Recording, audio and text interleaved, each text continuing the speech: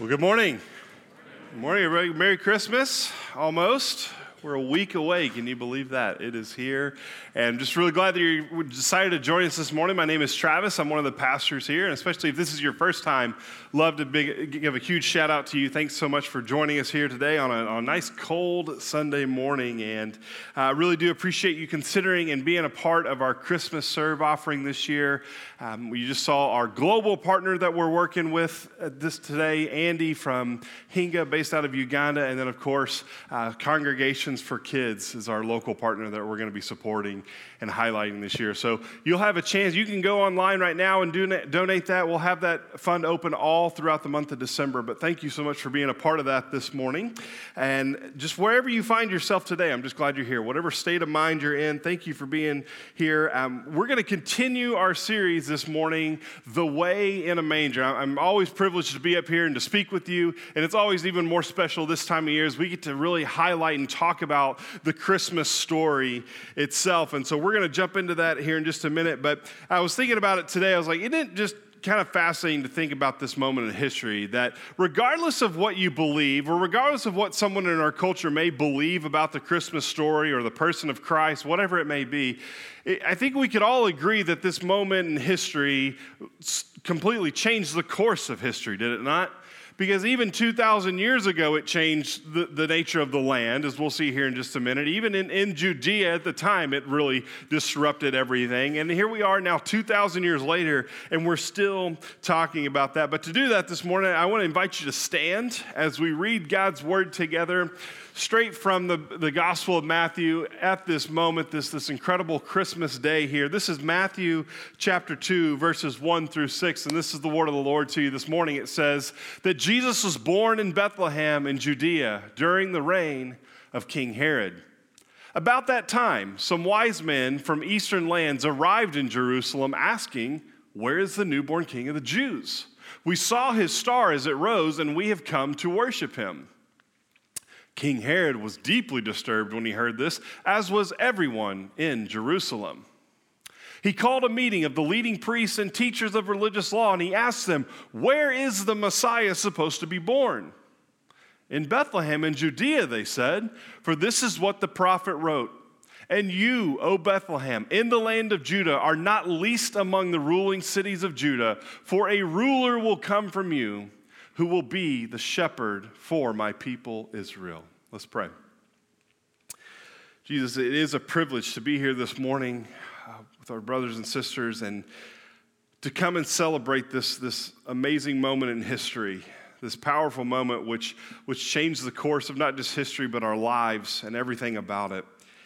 And Father, as we unpack your word this morning, I just simply ask that the Holy Spirit would use the words necessary through my mouth to speak in the hearts of all of us, that we may gain a better, clearer image of who it is you really are and why this story even matters, why it is we take time once a year to really celebrate the goodness of this particular day. And so, Father, thanks for everyone that's come here today. I know it's not by accident, and I pray that each of us would gain a deeper understanding for you as we long to know you more, love you more, and to love others as well. And to that end, we commit all this in the great name of Jesus. Everybody said, Amen. You may have a seat. Well, this morning, I want to start off with a simple yet kind of profound question, which is just simply this: who is Jesus? It's a fair question, and yet I think we would argue that it's one of the most popular questions that's ever been asked. It's got tremendous value in terms of how we answer it, but it's been a popular question ever since he was actually born, as we just read in the Gospel of Matthew, that as soon as word begins to spread about him, the entire country of Judea, the area of Judea, stops and really wonders, hey, have you heard about this? What have you heard? Can you tell me a little more? So much so that it even reaches King Herod himself, and he calls the wise and the religious leaders together to say, can you tell me a little bit more about this so-called ruler, this so-called king that we have? It stops an entire country to say, who is Jesus? And now here we are in 2022. We're still in 22, right? Not 23 yet. Here we are in 2022, and really I find ourselves that even as a culture, we're still trying to figure out what is ultimately Christmas about, because here's what I've realized, right? Every year, like clockwork, it starts the same. Come around Thanksgiving or even Halloween time, no, that's not true. It's more like September we start celebrating Christmas here, don't we? Yeah, you walk into Hobby Lobby and it's like December 31st or December 25th all of a sudden. But it's interesting that we as a culture are really moved by the idea of Christmas, and yet when you really stop and think about it, there's a lot of definitions about it. I was reading this week from the Gallup and the Pew Research polls. This kind of blew my mind. Think about this for a sec, okay? Research is finding that now more than 50% of Americans view Christmas as a cultural holiday. Think about that.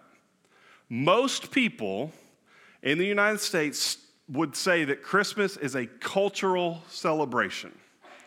Why is that important? Because there's an infinite number of cultures, which means there's an infinite number of different expressions and interpretations of what that could be. So when you ask most people in America, the research is saying that most of them say, well, culture or Christmas is what I really want it to be, right? And I'm not just talking about like, well, what food do you eat at Christmas? Or how do you open presents? Although that all matters, but really the idea that's happening in our country is most people say, well, Christmas is just a cultural thing. We like it, it's fun, but when we boil it all down to and we say, but really, do you know what Christmas is? Most people say, if I do, I don't care, because it's really just a cultural thing. So every year, what happens? Culture tries to interpret what it's all about. Everything from Hallmark movies to marketing campaigns, right? Think about it. Hallmark movies, what is Christmas all about? It's about that girl that wanders into a small town. She's not looking for love, and then she finds love, but he's kind of a bad boy, but then he's really got a past, and then she realizes, oh, he's really loved, right? How far off am I? I'm not. I know I've been forced to watch a couple, all right? Everything is reinterpreted culturally as to what is Christmas all about. I mean, goodness, even Charlie Brown had to ask, isn't there anyone who knows what Christmas is all about? Listen, guys, I've watched so much Charlie Brown with my 3-year-old over the past 2 weeks. I can't, but Charlie Brown had a good question, didn't he? Even Charlie Brown found himself frustrated, and he knew something wasn't right, and he said, but isn't there anyone who knows what Christmas is all about? Well, I'm hoping this morning we can unpack that question. We can unpack what is it all about, who is Jesus, and ultimately, I hope what we can do today is we can unpack why the Christmas story is important for us. And what we're going to do is we're going to look at a particular title that was given to Jesus. As we start to really understand Christmas, we have to understand Jesus, right? If you really want to understand what the Christmas story is about, you have to understand the person to which it is about.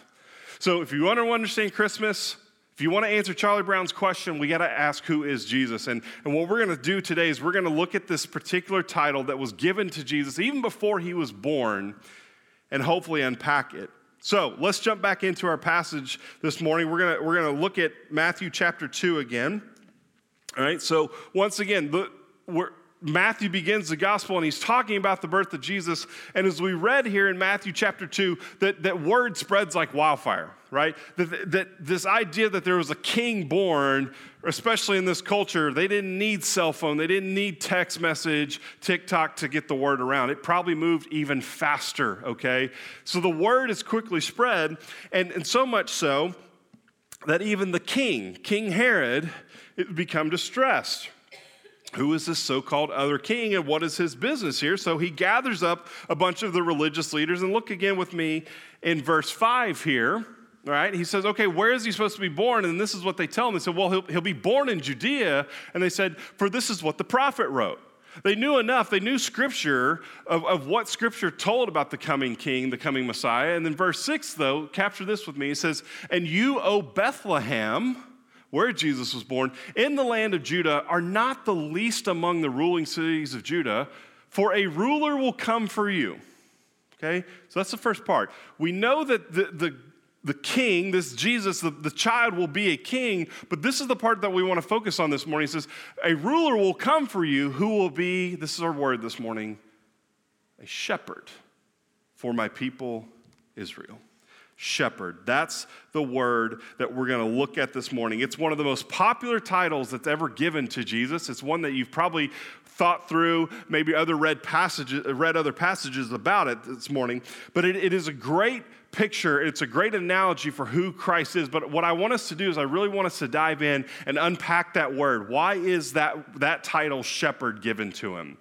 Why is it that a title that, interestingly enough, in cultural context, would have been seen almost as a negative word because of their status? Why is it that the Bible calls Jesus our shepherd? Now, there's a lot of passages that we can look at this morning, but I want to take you to three.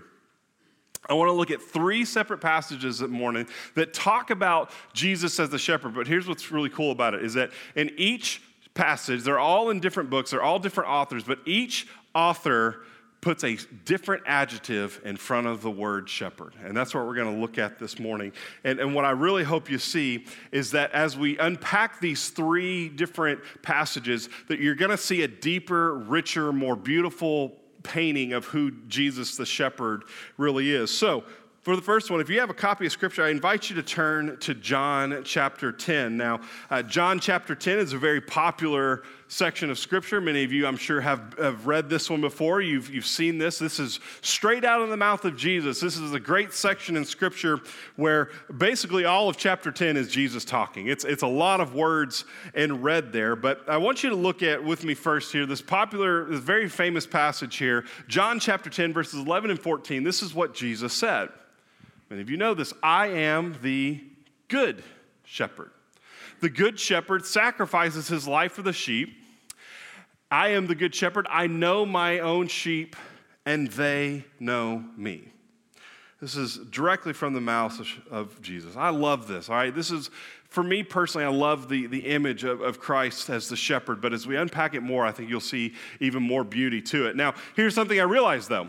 I'm not a shepherd. I know nothing about shepherding. I've never even really spent time around a bunch of sheep minus going to a petting zoo, which doesn't really count, right? I don't know a lot about shepherding, and to my knowledge, I don't think any of you are in this room as well. Please talk to me afterwards if you are. But I don't really know what it means ultimately to be a shepherd. But I do think it's important that for our context here, that we understand what the shepherd was, especially in this historical Palestine setting, as Jesus is talking about, a job that many would have actually held. So it's not an uncommon analogy in the sense that people would have instantly known what Jesus was talking about here. But I do think it's important that we understand what is it that he's referring to. So if I ask you, right, just think about for a second, what comes to mind when you think of a shepherd, right? Do you think of a guy with a beard? Maybe he looks a little like me. That's fine. He can. I could probably pass as one, right? But when we think of a shepherd, I think we gain this instant picture in our head of like some guy. He's out there with a robe. He's got his little rod staff here. He's dirty. He's been sleeping outside. He's covered in mud and dirt and all this, right? This is the picture that we often think of as a shepherd. Which, by the way, that's why culturally they are almost seen as a lot of people did see them as unclean. They were kind of social outcasts because who wants to talk to the guy that lives among the sheep? But it is the title that is given to Jesus here. But as we start to dive in, what you're going to see here is there's actually a much richer and a much deeper element to these shepherds, that there's a certain identity to them that makes them who they are.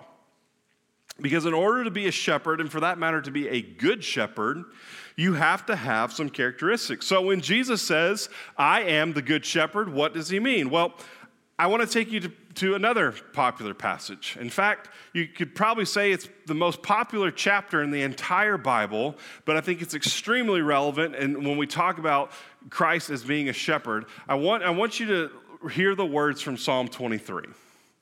Many of you in this room, I know you've heard this, right? You've heard it maybe growing up. Maybe if you're here today, maybe this is the first time you've ever heard it, and you're in for a treat. But Psalm 23 is one of the most beloved passages in all of Scripture because it really talks to the idea of what it means that Christ is a shepherd. What does it mean as someone who is looking over other people? And so this morning, what I invite you to do is read along, but I really want you to just absorb it, okay? I really just want you to pause for a minute and just hear the words of God written to you as the, quote, shepherd here, all right? So this is what Psalm 23 says. The Lord is my shepherd. I have all that I need. He lets me rest in green meadows. He leads me beside peaceful streams. He renews my strength. He guides me along right paths, bringing honor to his name. Even when I walk through the darkest of valleys, I will not be afraid, for you are close beside me. Your rod and your staff protect me and comfort me. You prepare a feast for me in the presence of my enemies. You honor me by anointing my head with oil. My cup overflows with blessings. Surely your goodness and unfailing love will pursue me all the days of my life, and I will live in the house of the Lord forever. Amen to that. What a beautiful passage. There's no question as to why this is one of the most famous chapters and one of the most beloved in all of Scripture. But what does it mean? What does it mean then what does a shepherd actually do? What is he ultimately about? And what I want you to notice first off as we read Psalm 23, there's a lot of different ways that we could break this down, but the first thing I want you to see is that when we talk about a shepherd, whether that is physical, actual sheep, or is in our context, is what it means that God is our shepherd. The first thing I want you to see is that the shepherd is invested in his flock. You see, more so than a lot of other professions and job, what was required of the shepherd, at least for a good shepherd, was this idea that he was invested into the lives of the sheep. It took more for that person to be that. You didn't clock in at 9 and then clock out at 5. The shepherd was highly, deeply invested into the lives of the sheep. And then as we start to unpack chapter 23, you start to see more of what he actually does. And I don't want to spend too much time here, but a few things that I just want to point out to you. I think we can kind of break down the roles of the shepherd in kind of 4 different ways. The first is when we look at Psalm 23 and what the shepherd does is we see first off that the shepherd cares. Right? Notice that when he's talking, he's leading them into these beautiful pastures and these green meadows and these simple streams for everything to get what they need. He cares for them. It's not that he's doing the bare minimum. We see the shepherd, he has a sense that he wants to make the sheep better. He cares for them in such a way that he views them not just so much as a task or a job, but he views them as something more. That's the first. The second is that we see that the shepherd leads the sheep. This is kind of crazy and fascinating to me that sheep are so helpless, guys, that you can put a sheep in a room and you can put a bucket of water, and there's a 99% chance they will never find it. They need somebody to walk them over and say, right here, this is your water, okay? They need that. They need someone that is leading them, who's thinking ahead for them, who's thinking about tomorrow, who's thinking about all the things that have happened. They need a leader. They need somebody who can care for them in such a way that he's taken them. The third is that the good shepherd provides for them, whether that is food or water or a place to sleep. The good shepherd realizes that the sheep are really incapable of providing for themselves. Because once again, if you leave a sheep in a pasture, by the way, and they eat it all, you know what they do? Nothing. It requires the shepherd to say, all right, now we got to go here. I got to provide for you again. The good shepherd provides. And then finally, we see that the good shepherd protects. You see, sheep are probably one of the most vulnerable animals in all of the animal kingdom. There's really nothing that they can do. I mean, they are the actual epitome of a cotton ball. They have nothing, right? Have you ever been around a sheep? The worst that they can do is hit you with their head, and they don't even have horns. They got nothing. There's nothing that they can do. They need protection, which is even more why in this time that the shepherds had to sleep out there with them. They didn't have barns, all this stuff. They had to walk alongside them. They needed protection. And what I love about Psalm 23 is that it starts to paint the picture of this good shepherd, because what we see about our shepherd is that it's not saying if we face the dark valleys, it's saying when we're in those valleys, right? This is what's amazing to me, is that I've been in those dark valleys. I know you have too. I've been in those times of anguish and sadness and tears and anger, everything, all those moments. But here's the beautiful picture of Psalm 23. When we see the shepherd of Christ in Psalm 23, he's not at the end of the valley. He's not at the beginning. He's not even at the top of the cliffs looking down saying, go this way, go there. No, where does Psalm 23 say the shepherd is? Right here. He walks with us through the valley. In fact, I would argue that he takes our hand and he says, come with me this way. The shepherd knows the vulnerability of the sheep, and he says, I will go into the dark places with you.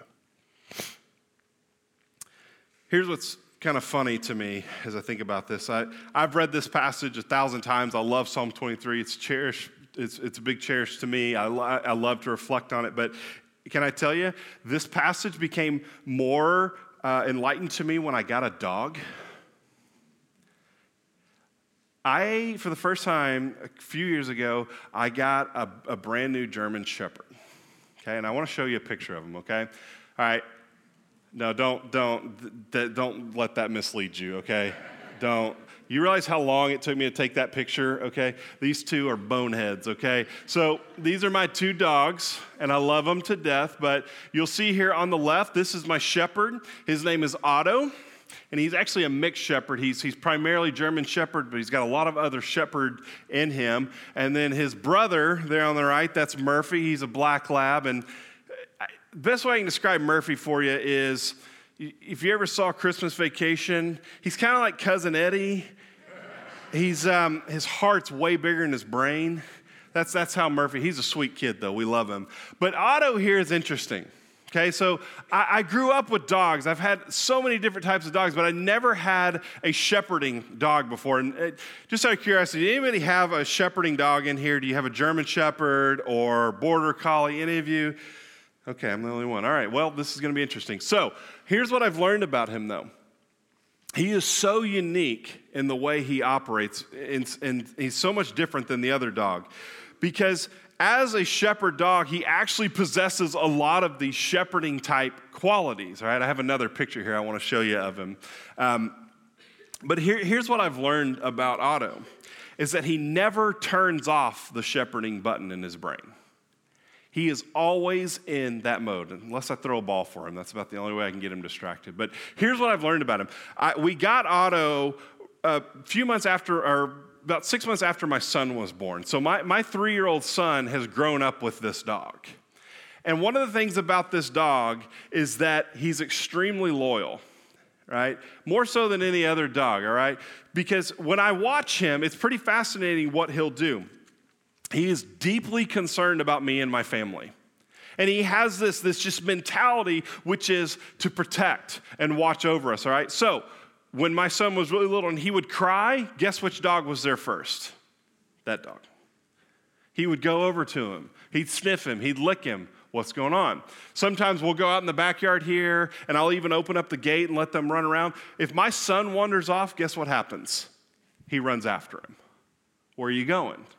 What are you doing, right? The other one, who knows what he's doing? He's probably chewing a hose. I don't know. But he's trying to get petted, right? He's a loving dog. But this dog, he never turns it off, right? He always sees that. When a stranger walks behind our house, oh my goodness, he becomes fierce. Now, he's never hurt anybody. I don't think he ever would. But he has that protective mindset that like, hey, I don't know you, and you better be careful. One of my favorite things, though, that he does is sometimes we'll go out in the front yard. My wife and I will be sitting on the steps, and my son's playing with his cars or bubbles or whatever. The lab's trying to get somebody to pet him. That's all he ever wants. But sure enough, 9 times out of 10, we'll be sitting there. Everybody's doing their own thing, but my German Shepherd will go, and he'll sit out in the front of the yard, in front of the street, and he'll plop down, and he just does this. He never stops. He's got this shepherd mentality, which is, that's my people. And I'm here to watch over them. You see, Jesus is the good shepherd because, as we see, he cares, he leads, he provides, he protects. That's the good shepherd. That's the first layer that I want you to see this morning. But let's continue on. I invite you, if you want to, join me in Hebrews chapter 13. The author of Hebrews also has a title for Jesus that he wants to give. And at the end of Hebrews chapter 13, the author is writing, and he's kind of giving these so-called final instructions to the people. And he's encouraging them to live out their faith, right? To continue showing their love towards one another and the people in their world. And he's encouraging them to stay steadfast to the faith. He's encouraging them to continue spreading the good news of the gospel. But what's interesting is when he gets to the end of all that, after he lists all these charges that he's encouraging them to do, he ends with a motivation, and he says, here's why you are to continue in that great work. And we get to Hebrews 13, verse 20, and this is what he says. Now may the God of peace, who brought you up from the dead, our Lord Jesus Christ, look at this adjective, the great shepherd of the sheep, and ratified an eternal covenant with his blood. May he equip you with all you need for doing his will. May he produce in you, through the power of Christ, every good thing that is pleasing to him. All glory to him forever and ever. Amen. See, the author of Hebrews says, it's not just that he's good. What does the author of Hebrews says? He's great. It's an interesting word, by the way. That word great in the original language is the word megas. We would write it out as mega, M-E-G-A. Guess what word we get? Mega, right? So it's interesting that the author of Hebrews, he says that Christ as a shepherd, he was a mega shepherd. He was a great shepherd, which meant that you could use that word in a lot of different contexts, but it was often used in terms of like trying to count something, right? If you had a really, really large amount of something, you would say that is a megas amount, right? Or even if you couldn't count, for instance, if you were to say the number of stars, well, the number of stars would be megas. It's too hard. It's really difficult to measure. So something is megas.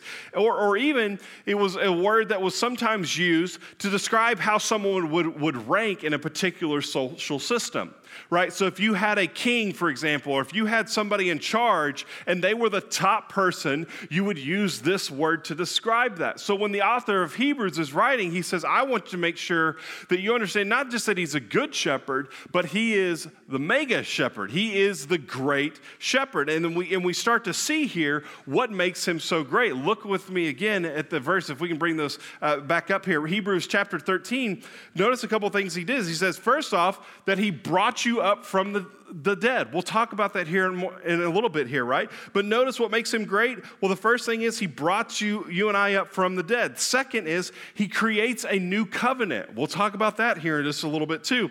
And then the final two, look at here. He says he equips you to do the good things of his will. And finally, he produces in you, through the power of Christ, every good thing. So Jesus, our shepherd, he's seen as immeasurable, he's mega, and we start to see why that is. We see the mega, the great things that he's doing, notice, in us. That he raises up from the dead, he creates a new covenant, right? He causes us to do good things. What I want you to see from this one is that the good shepherd does things that are external to us, right? He provides these things, he does these things. But notice here that the great shepherd is doing something internally in you. That the great shepherd is actually shepherding you from the inside out. He's changing things within our own identity and making us into the image of what we're supposed to be, and that is image bearers of God. That the idea of producing good wills, the idea of equipping you to do those things, what that means is that the shepherd is changing us from the inside out to make him more like himself. That's what makes him so great. So, Jesus is good. Jesus is great. And then look at the last passage with me this morning, 1 Peter. 1 Peter chapter 5. Now, the Apostle Peter was privileged, as Matthew was, but the Apostle Peter was privileged because Jesus and Peter spent 3 years together. Peter, as you remember, was one of the disciples that followed Jesus everywhere he went. He watched Jesus do shepherd things. He watched him teach. He watched him heal. He literally watched him feed people. He watched the shepherd raise people from the dead. He watched the shepherd teach and enlighten people and bring them into the understanding of who God is in the scripture. So Peter watches the shepherd his entire time here. And if you remember that Peter is also the one that after Christ is crucified and rise from the dead, you remember the scene. Jesus is sitting on the lakeside, on the beach. He's cooking breakfast for all the disciples. And you remember that Jesus looks at Peter 3 times. And you remember what he tells him? Care for my sheep. In other words, Jesus looks at Peter and he says, Peter, I need your help. I want you to help me shepherd people. I want you to help me know how to care for people well. I am the good shepherd. I am the great shepherd, right? I do all these things. And Peter, I want you to join me in that. And so, once again, Peter, as he's wrapping up his letter here, he begins speaking largely to the leadership of the church. But he leaves them with a strong charge and once again another motivation. So look at this, 1 Peter 5, 2 and 4. Peter says, shepherd the flock of God that is among you. Exercise oversight, not under compulsion, but willingly, as God would have you. Not for shameful gain, but eagerly. Not domineering over those in your charge, but being examples to the flock. And then notice the adjective that Peter uses here. And when the chief shepherd appears, you will receive the unfading crown of glory. Here's what's so cool to me. Peter's sitting there writing this. The Holy Spirit's inspiring him to write this letter down, and he gets there and he says, and when the shepherd, no, that's not good enough. And when the good shepherd, yeah, Jesus called himself that. He's more than good. Maybe he's a great shepherd. No, that's not good enough. What does Peter do? He says he's the chief shepherd. Here's what's cool.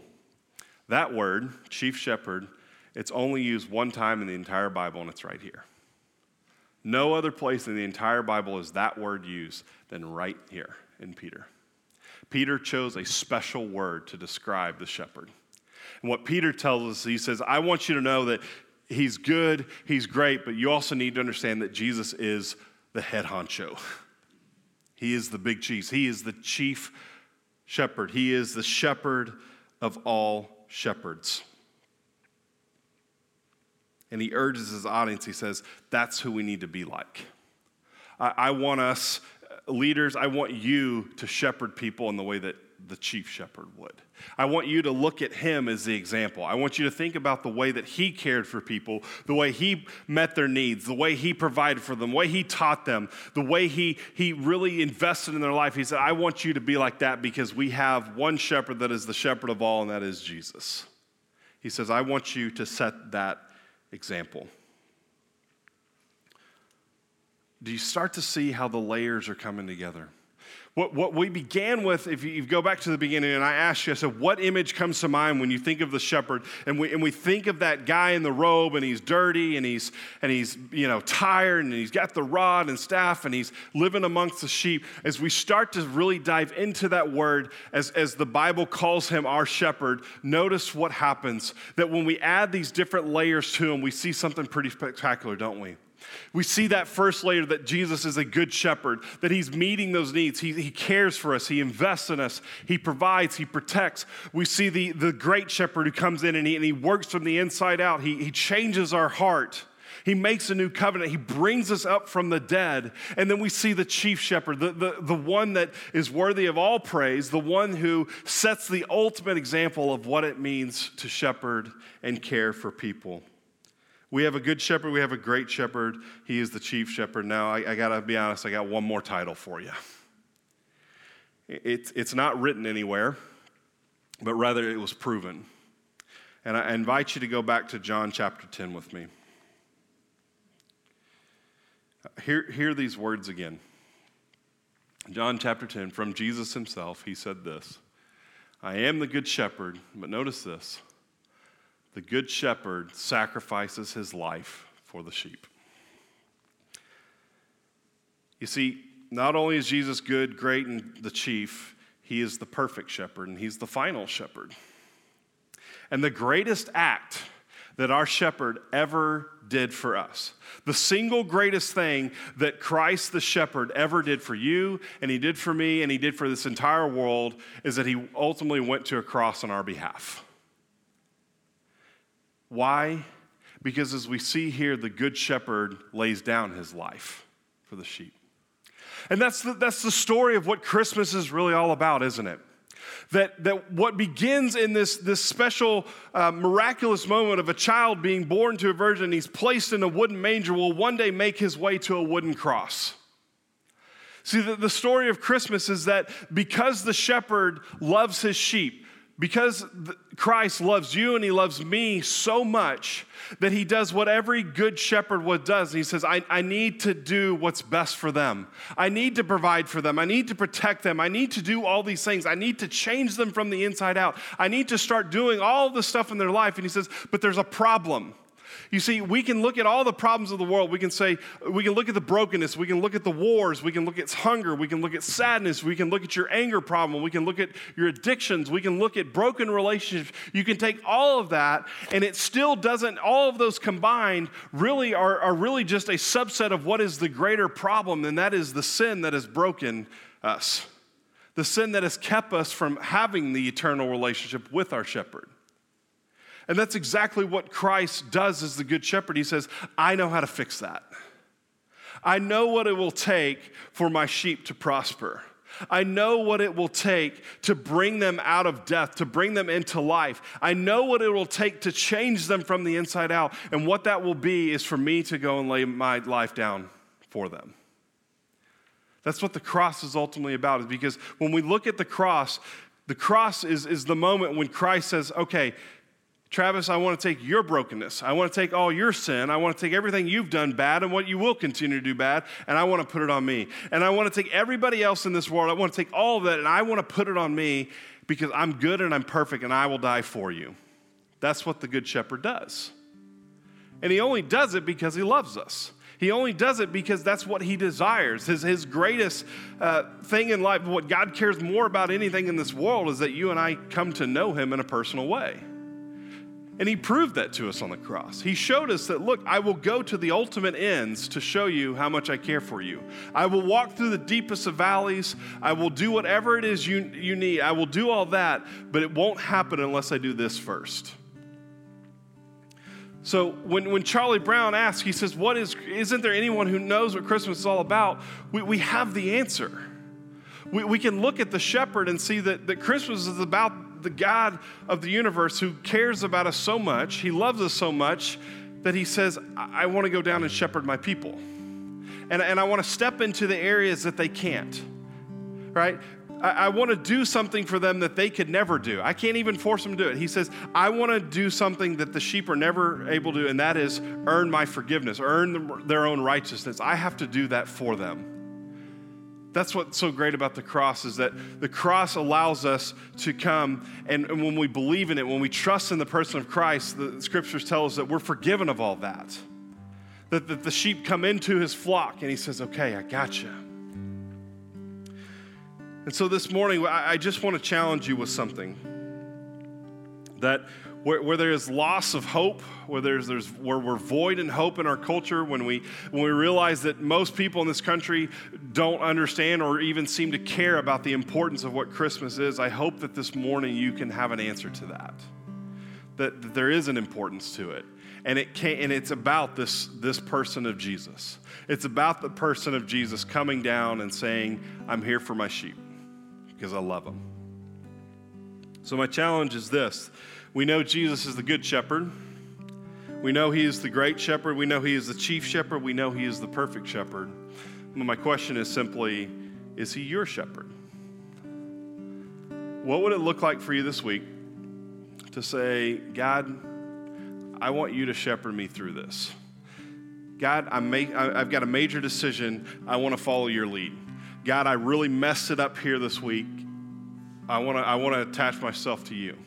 God, I'm really struggling, I'm hurting, this is a difficult time of year, and the things that I'm having to walk through, and the darkness and the sadness that I've got through, what would it look like for you this week to remember that the shepherd is not at the end of the valley, he's not at the beginning, he's not up top, he says, I'm right here with you. What would it look like for you to say, you take the first step, Jesus, and I'm right behind you? I invite you to think about that this week, because I want you to understand that the shepherd, he's gone to the ultimate lengths to show you how much he loves you. And as broken as we may be, Jesus says, I have something great for you, and I can walk with you, and I will protect you. Let's pray. Jesus, thank you for being our shepherd and taking on a title that was given to you even before you were born. It's an expectation that none of us could ever live up to. And yet, not only did you do it, you did it perfectly. You looked at us and you saw our brokenness, you saw the desperate help that we needed, and you said, I'm there. I'm willing to walk through it.